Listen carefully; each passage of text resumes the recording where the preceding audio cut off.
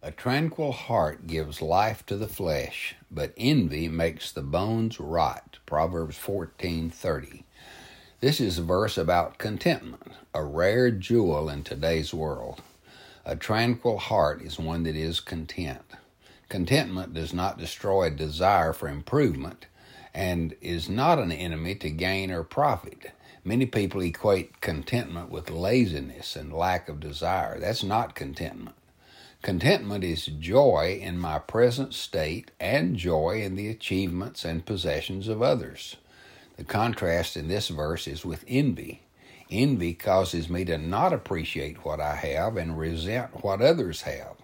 This can be true concerning possessions, position, relationships, or even health. The result mentioned in this verse relates to our physical well-being.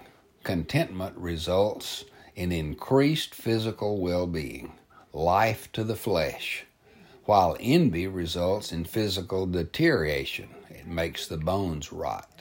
Content people are happy people. Happy people are generally healthier people. So be grateful for what you have. Do not compare with others. Rejoice in their prosperity as well as yours. Do not let envy have its destructive work in your heart. Father, we rejoice in all your goodness to us and to others. Amen.